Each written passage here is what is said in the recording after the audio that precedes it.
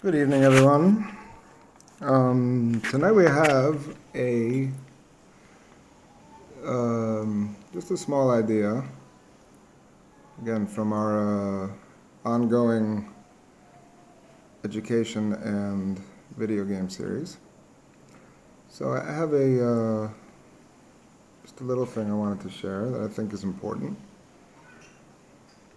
now that all the big topics are done, which is the topic of failure. Failure. Failure is something that we're all quite familiar with, unfortunately. There's nobody who's free from such a thing. Failure is one of those things that kind of separates the men from the boys, or the women from the girls, as my esteemed father-in-law used to say.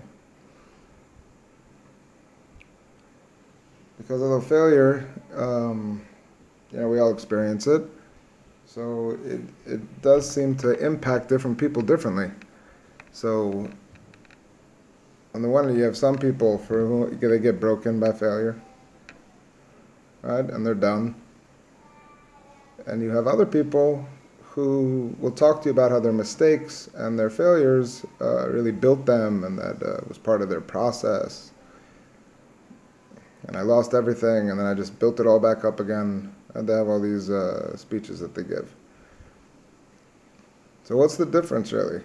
Right? What's the relationship with failure? Is there a difference in how they're relating? Is there altogether a difference in how they're relating to it? Is it just different temperaments, right, or different childhood experiences? You know, how secure you are, or self-confidence, or these kind of things. Or are there different ways to relate to failure that at least could, push us more in one direction than the other, that we could utilize the failures to kind of move forward, or instead of, getting stopped or broken. So look, it's a little bit bizarre. Our relationship with failure is a little bit bizarre, because we all fail, and it's not just once. We've all failed numerous times. Actually, at this point, countless times. And we fall in the same area many, many times, and we fail in different areas sometimes, right? We get Iun Enbikius in failure. And yet, there's still a very, what are you going to do with that, right? How are you going to relate to it? And you end up, for the most part, people who are not, if you haven't done any conscious work on this, you end up in one of two camps, right? Either, again, because I have a need to be okay, and failure, almost by definition, comes across as not okay, right? Failure to live up to my ideals, failure to complete a project, failure to see through on a promise, all those failures, failing my own values, all of those failures are, seem bad. Right? The word failure is definitely not evoking any positive associations. So I get a choice, right? I need to feel okay, and failures seem fundamentally not okay.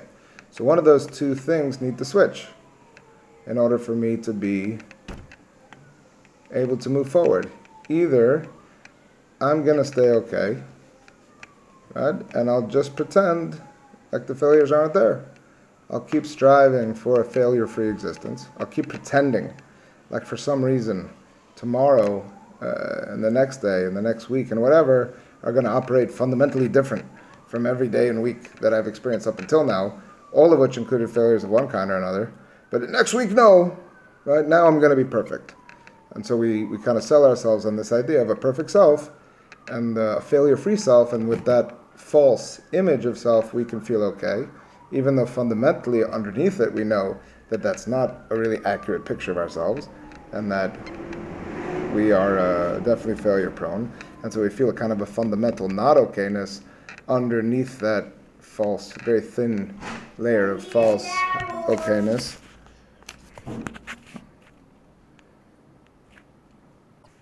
You hear what I'm describing? Does this sound familiar to anybody? Some of you at least. So that's one way to go about doing it. right? How do I move forward feeling okay about myself in the face of failure, which I deem not okay? I delete the failure, perfectionism. I delete the failure and continue day by day and week by week to sell myself on a totally false self-image in an effort to delete the idea of failure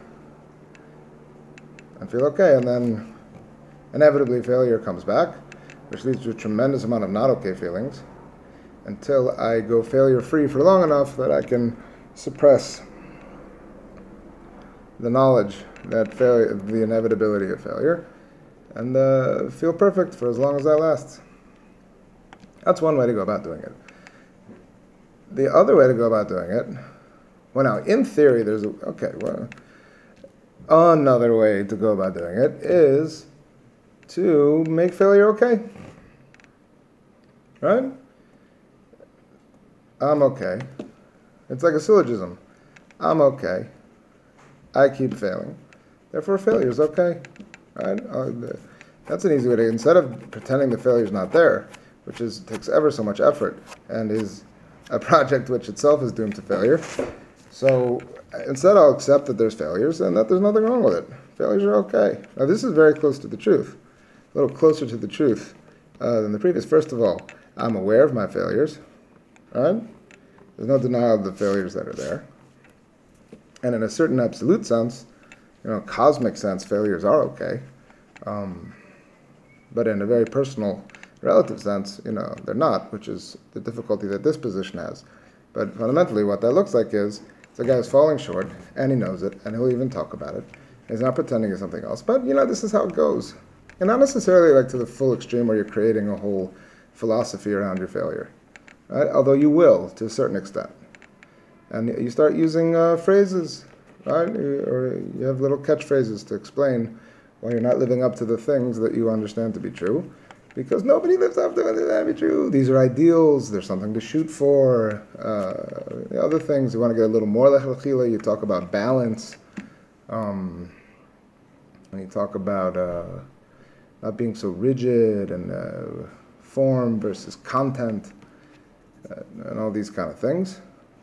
I had one guy in the yeshiva actually told me explicitly that this is perfect. I was giving a shir, and I was talking about the struggle of existing, right? The basic struggle we have with our own existence. It was a happy, fun time in the shir, and this guy who was visiting, is like, I have no idea what you're talking about. He's an American guy.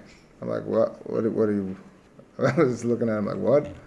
What do you not understand? So he said, look, I know what the big deal is. You do the right thing. Right? Sometimes it's hard to figure out the right thing is. So you have to think about it, figure it out, and then you do the right thing. What's the big deal? So I was blown away by this man. I'm like, I don't know if you're like so incredibly deep that you should become my new guru, or if you're so unbelievably shallow. Right? It's frightening. So there was another share I was giving, the same guy, and he tells me, listen, he says this all seriousness, which answered my previous chakira of where he's holding. He said, listen, since it's impossible to keep the Torah, right? You can't do it. Since you can't keep the Torah, right? That's premise one. So that it can't be that what Hashem's expecting is for you to keep the Torah, because Hashem can't be expecting you to do something that you can't do. So since you can't keep the Torah, then it must be that the Hashem is not expecting you to keep the Torah, and therefore, what does He want you to do? Keep what you know, right? That's your best, so on and so forth. And the guy actually argued that learning more stuff is not necessarily the best idea, because what's going to happen? You're going to learn more and more. It's more and more likely you're going to hit things that you can't do. All right? And then you're going to be in trouble. So better to stay with your partial understanding of the truth that you can, live with, rather than broadening your understanding of the truth and turning it into something that you can't live with. Right? It made total sense to him. So that's the kind of thing that your brain works out for you to make peace with failure. Right? That whole little system that guy built. Right? You think about what's good, what's bad. Sometimes it takes a second. Right? Anything outside of the tiny sliver of reality that he allows himself to interact with, it's just, whatever. It's better I don't know about that, because what if it's something I can't deal with? And that's what Hashem wants, of course. Right? Hashem is the, what did we call him? He's like the imaginary friend at the tea party. Right? That's a great thing about God. Right? He doesn't talk much. Right? So that's what his God is saying. He's saying, listen, I gave it Torah. I know none of you people can keep it. Joke's on you. So obviously, do your best with what you know. That's all I'm expecting. Everything's going to be fine. That's where this guy lives, and that's I can make fun of him all I want, but on some level, I share the same disease. Right? This is another way to go about doing it, and to say that failure is a part of life. It's saying a lot of the things that are the truth, but there's one twist that's necessary. Failure is the thing that's part of life, so that's fine. Right? Hashem's expecting failure, so chill. You try to do the right thing. If it's hard to figure out, you figure it out, and then you do the right thing. And that seems like it's very close to the way that you should relate to it. But the problem is what they are denying, like I said before, is the sense that there's something wrong with failure, that the word failure means something. Because again, it can't be that success and failure are the same. Because that wouldn't be fair to the you that succeeded. Think of every test or every anything you've ever been in. Anytime it was difficult for you to do the right thing. So, assuming that we're accepting the existence of free will, right, there was an option there for you to just throw in the towel and do the Avera. Just give up, stop fighting, and go with it. And instead, you got your act together and you did the right thing, and it was hard. So if the you that gave up and the you that kept fighting, if they're the same, right, if that decision didn't make any difference in them, in some sense, and I'm including Olam Haba and all those things, if there was no consequences for that thing, that's not fair. You wouldn't vote for a system like that. That would render all the times that you struggled to do the right thing meaningless. Because you should just ride the Yetzer, ride your body's forces all the way to past the finish line. It's all going to be the same anyway. So it can't be that failure is okay. And you know that, and you don't want failure to be okay, because it would delete all the effort that you've ever put into anything. Right? You want a world where it's different if you succeed than if you fail. So you don't want to think about failure and negative. Okay. But you're definitely not headed where you were headed if you would have succeeded. And there's some element of not okayness in that. You can't shake it. So there's, on the one hand, there's a much more realistic view here, which is about the inevitability of failure. And the fact that Hashem must be expecting failure. But the next step, the conclusion, which is that therefore I'm going to remove all the not okay labels off of the failures, that's not an honest maneuver. All right? First of all, in any other area of life, we don't accept failure. Right? Good luck explaining that to your boss. Listen, boss, no one can keep all the rules of this company. So obviously that's not what you're expecting of us. I try to do the right thing with, the couple of lines I read in the company manual. I basically try to stick to those. It's not going to work anyway. You don't accept that from your underlings, assuming you guys have underlings or minions or whatever you have. That would never cut it. Maybe you'd throw them out or feed them to the sharks or whatever you do with minions and underlings. And also, like I said, even for yourself, you would never vote for such a world. Okay? So either one of these paths, there's a problem. In order to maintain my sense of okayness, right, even if it's going to be illusionary okayness, I'll take it. Either I have to deny the fact that I'm failing, which is a perfectionist way, which runs into serious problems when you fail. Haha. Or I have to deny the not okayness of the failure. Right? Is there any other way out of this conundrum? I don't think so. And either one is too far because fundamentally we understand that failure is not okay, at least relatively in the system that we live in with the possibility of success. And two, we understand that we fail. Right? So position one has a point, position two has a point, but each of them are messing with the other point in order to be able to move forward. So what's the real attitude? So the real attitude is like this. Video game companies are very interested in the idea of failure, and specifically about failure that, what do you call it?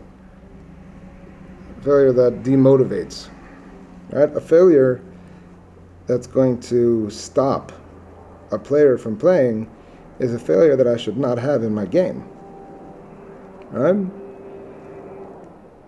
I need, on the one, right? I can't have such a thing.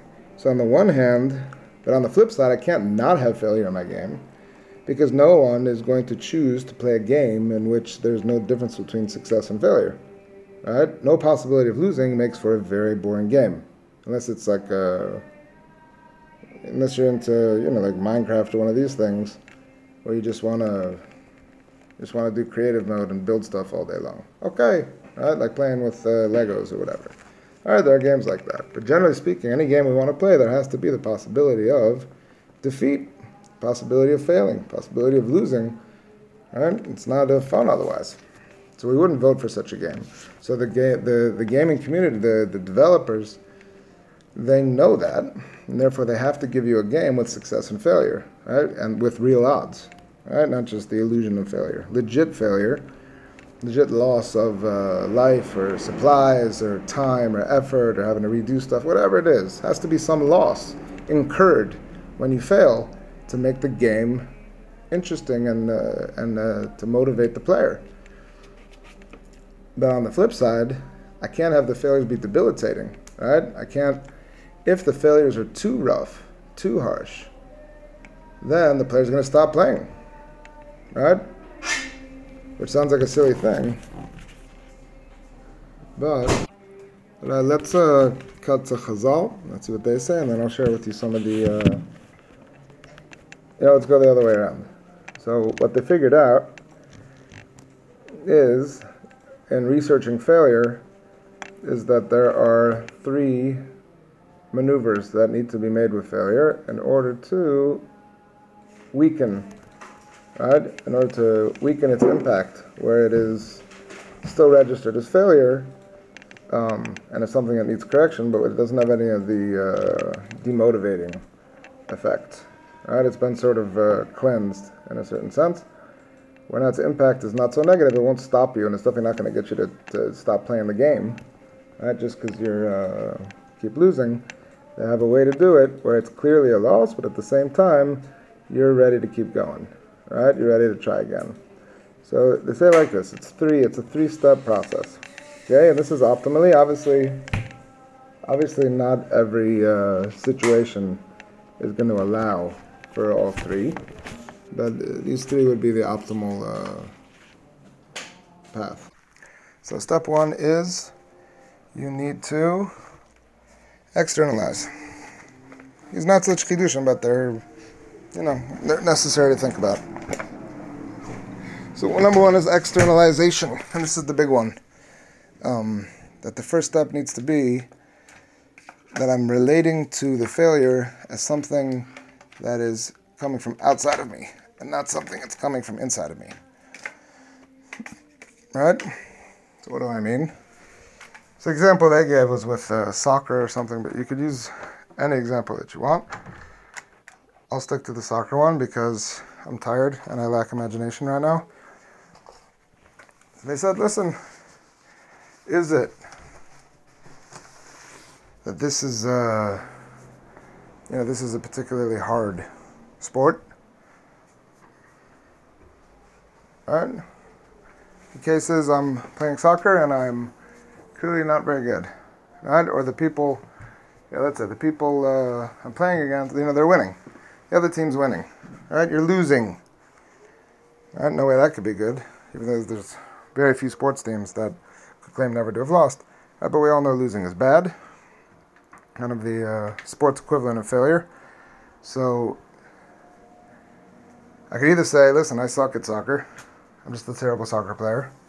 That would be internalizing the failure. Or, wow, this team's really good. Or this game is really it's a hard game. It's a rough game. Or soccer itself requires a lot of the player. I keep externalizing it that the failure is coming from the difficulty of soccer or the expertise of the other team. Right? There's something outside of me that is moving things towards failure. It has nothing to do with me. Right? I am a good soccer player, and I'm gonna, whatever, I'll move forward and keep soccering. That's number one, and that's seems kind of obvious and interesting. The second one, the next two are really just comments on that, right? Which is because even in externalizing it, it can still be demotivating if you externalize it too generally, right? So you're playing a video game, and you can't get past a certain board. Right, the boss on level 7 takes you out every time. So if you internalize and say, I'm terrible at this game, so that's going to be the end of you in the game. Right? Nobody wants to play a game where that makes them, exposes how terrible they are at it every time. But even if you externalize it too generally, like this game is impossible, so you're also going to turn off the game. Right? So it's not enough just to externalize, you also have to particularize, right? As opposed to generalizing it, not global, right? Not a GP, make it into an SP. Where you say, oh, this boss is really hard, right? This boss is really hard. So if you do that, then, meaning that the rest of the game is quite good and manageable, I may stick at it. With this boss, right? I say this boss is impossible, but since the rest of the game isn't, it's very likely that I'll keep at it and then look up tricks on the internet and stuff in order to keep going, because the game as a whole is not a problem. Just this particular scene, this particular stage, this particular enemy is too difficult. Right? I'm not devaluing the game as a whole. It's a particular situation, and that makes it much more overcomeable in my mind, because it's a hurdle now. It's not a wall. I just have to get over this hurdle, and then the game will go back to being something I can play. Because I'm not bad, I didn't do that, and the game itself is not impossible, it's just this one scene.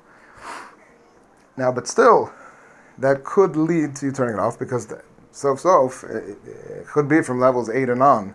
The game's manageable, but this guy's impossible, there's no moving forward, I'm done. So, we want to make it something temporary, right? Make it something temporary, and then you got it.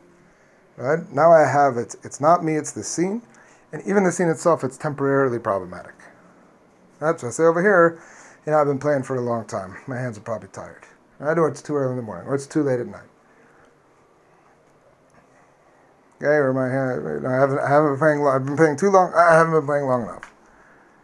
That is all these tricks where it's not me, it's the scene, and it's not even really fully the scene, it's just because of some temporary aspect of the scene.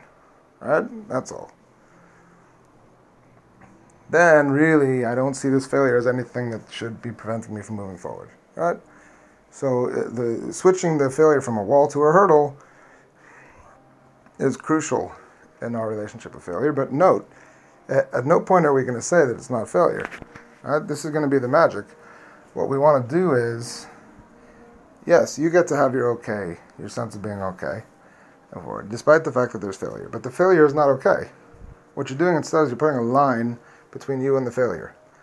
I'm not going to pretend that I'm not failing. And I'm not going to pretend that failing's okay. But failing being not okay and me being okay are not a stira. Right? Those are two different things. I am failing, and failing is not okay, but that does not mean that I'm not okay. Okay, that's a limited. That's a limited equivalence. How does he say it in Green? I know. It's only a partial equal sign. It's not a full syllogism. That is what you need to do. And what that accomplishes is that I still feel okay, and then I can continue. And this particular failure is not okay. I'm going to work to get around it. I don't want it to continue. It makes a difference. But what does that have to do with me being okay? Right? We're going to end up having both people be right. Just like the first guy, failure is so not okay, he wants to pretend it doesn't exist because it reflects on him being not okay. But the idea that failure is not okay is for sure true. Every single one of us would vote for success over failure. But on the flip side, like guy number 2, failure is really okay, in a certain sense. Meaning, I'm really okay despite the failure, but the failure is not okay. It needs to be fought and overcome. And I'll be motivated to do that because I personally am okay. It's this failure. That way would be that the failures would be something that I would be motivated to overcome because I myself am still good. And the failure still needs to be undone. Right? So I get to have my cake and eat it too. So the Chazal that links to this is in Brachos Daf Yud Zayin, talking about all the different tefillas that the Tanaim Amraim used to say after Shemona Esrei. So Rabbi Alexandri, Basit Tzlusei Amrachi, used to say like this: Riban Olamim Galu V'Yadu Lifanecha. It is revealed and known before you, Sheretzoneinu L'Aseh Ritzonecha, that we want to do your will. Umima Akev, who's stopping us? The Orsha Be'isa, the yeast in the dough, the leavening in the dough, and Shibud Galios, and the fact that we are enslaved in Galus. You hear it from Mifanecha Hashem Elokeinu, Shetachnia Milfanenu, you should subjugate them, Umeacharenu, you should subjugate from before us and from behind us, right? That's like at the end of Meir, Vaser Saltim Milfanenu Meacharenu. And we'll return to do we'll do tshuva, and to keep your laws, belev of shalom, with full heart. So we're not going to do the full, we're not going to examine it in full. There's a bunch of stuff here, Yosef, other things. The Marsha says something nice here. He says that's Orsha Be'isa. Rashi says also it's the Yetzer Hara, but specifically he says there's 2 ways we get pushed to do the wrong thing. One is where certain powers become too much, right? Too much taiva, too much ego, those things. It's puffing up. That's the Se'or Shebe'isa. That is the marshal for the Yetzer Hara there. And on the flip side, right, so we're doing too much. And on the flip side, the other way is that it's too little, right? We're being crushed into depression and these things where we don't have anything to give. And that is the Shibud Galios. That's what the Galios has done to us. So he says those are pushes in 2 different directions. That's why he says, Tachniyam from before me and from behind me, the behind me one pushing me to more and more than I should do. And the guy one in front of me stopping me from doing what I need to do. That's what he's asking to be saved from. Okay, it's a very nice shot. The relevance to our situation is that look what Rabbi Alexandri is doing. When I say, listen, I want to win. I want to do your Ratzon Hashem. That's all I want to do. So that is me saying, I'm okay. Hey, I'm okay. I want to do what's right. I want to know what's true, and I want to live what's true. That's what I want. That's what I want. I'm good. I'm a good thing. I'm doing the right thing. I'm right? That's what I want. I want the right thing. Umima Akev. So then what's happening, man? You want the right thing. You're on board. Aye, Captain. You're voting for the right side, whatever it is. So how come that's not what I see? I don't see Ratzon Hashem when I look at your life. Sometimes. But many times, no. So mi ma'akev. Who's stopping it? Someone's stopping it. There's a ma'akev. That's the Orsha Be'isa Shibud Galios. I'm talking about them like they're outside of me. It's not me. It's the Orsha Be'isa. It's not me. It's the Shibud Galios. Now, what does that mean? Does that mean he's like exempting himself? Listen, Hashem, you know what we want. We really want to do your will. What are we going to do? You gave us the Yetzer Hara inside. You gave us the Goyim outside. What am I supposed to do? Half the time they're killing me. The other half the time they're using their daughters to seduce us away and feed us some bacon cheeseburgers and stuff. What do you want me to do? Anyway I turn, I got stuff pushing me to do the wrong thing. So that's not what he's saying. Right? He's saying, listen, here's the formula. Number 1, I want to do what's right. I want to do what you want me to do, Hashem. That's what I want. That's all I want. What's stopping me is these 2 externals. And that's not excusing me, but it's not changing me either. It's not changing me into something good to something bad, or something not okay to something not okay. It doesn't reevaluate me necessarily. I put that in parentheses with a little star.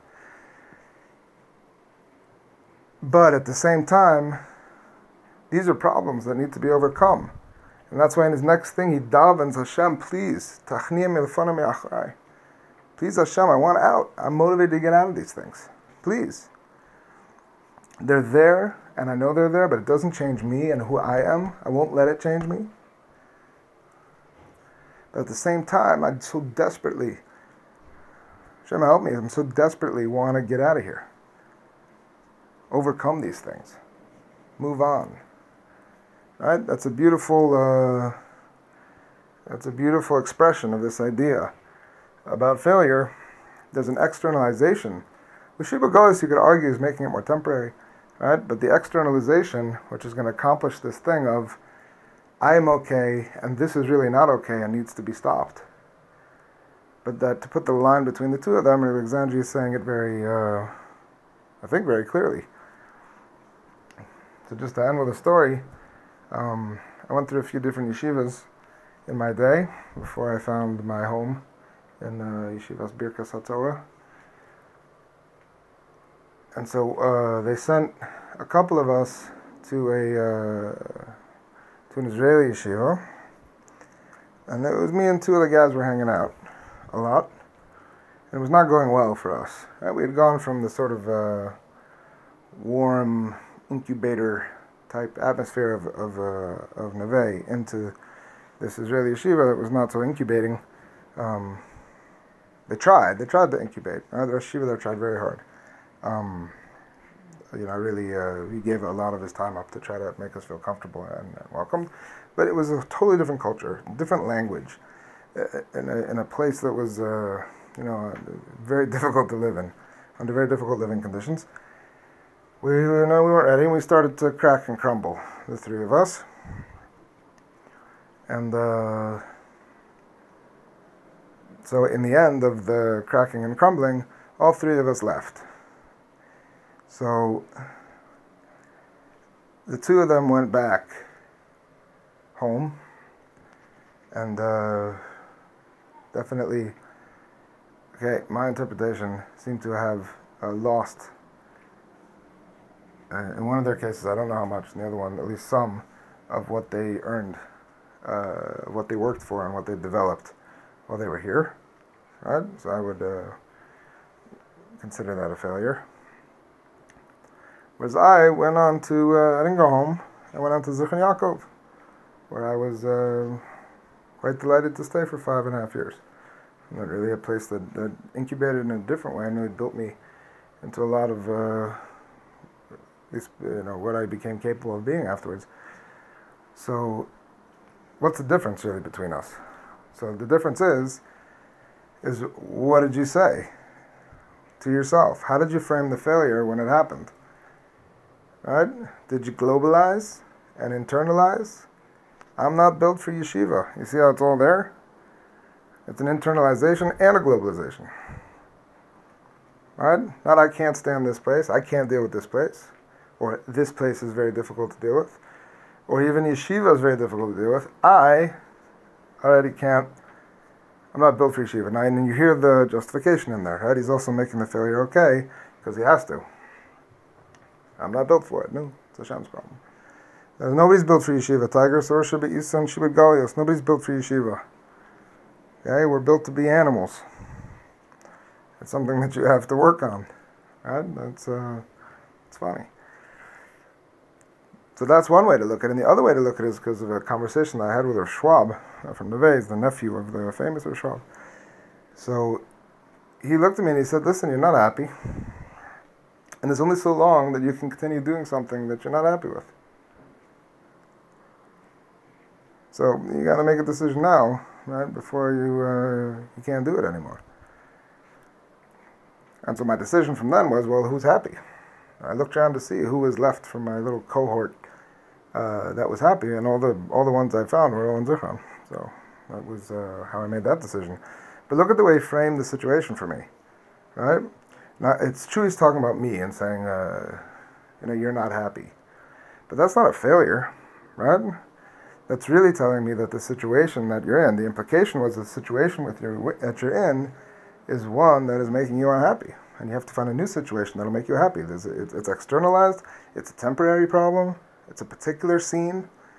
It's just a hurdle, and I can see the other side of the hurdle. Hey, look, go to a place that would make you happy. Go to a place where you could be happy, and then success will follow. And it did. All right? His version was way more accurate. It wasn't even him selling it to himself or selling it to me to help me make the right decision. It was legitimate and true. And I started on and I didn't. And I believe part of the reason why is that I never internalized it as a failure on my part. It was something that had to be dealt with. It was a situation that was very difficult, and something needed to be done, or there would be serious consequences. Very serious. I was very motivated to do something about it, because what did it have to do with me? It didn't, right? It didn't take me out, right? It's just, this is not a place I can be happy. So let's get moving, okay? That's a story, stories from real life that I think demonstrates this principle in a pretty straightforward fashion.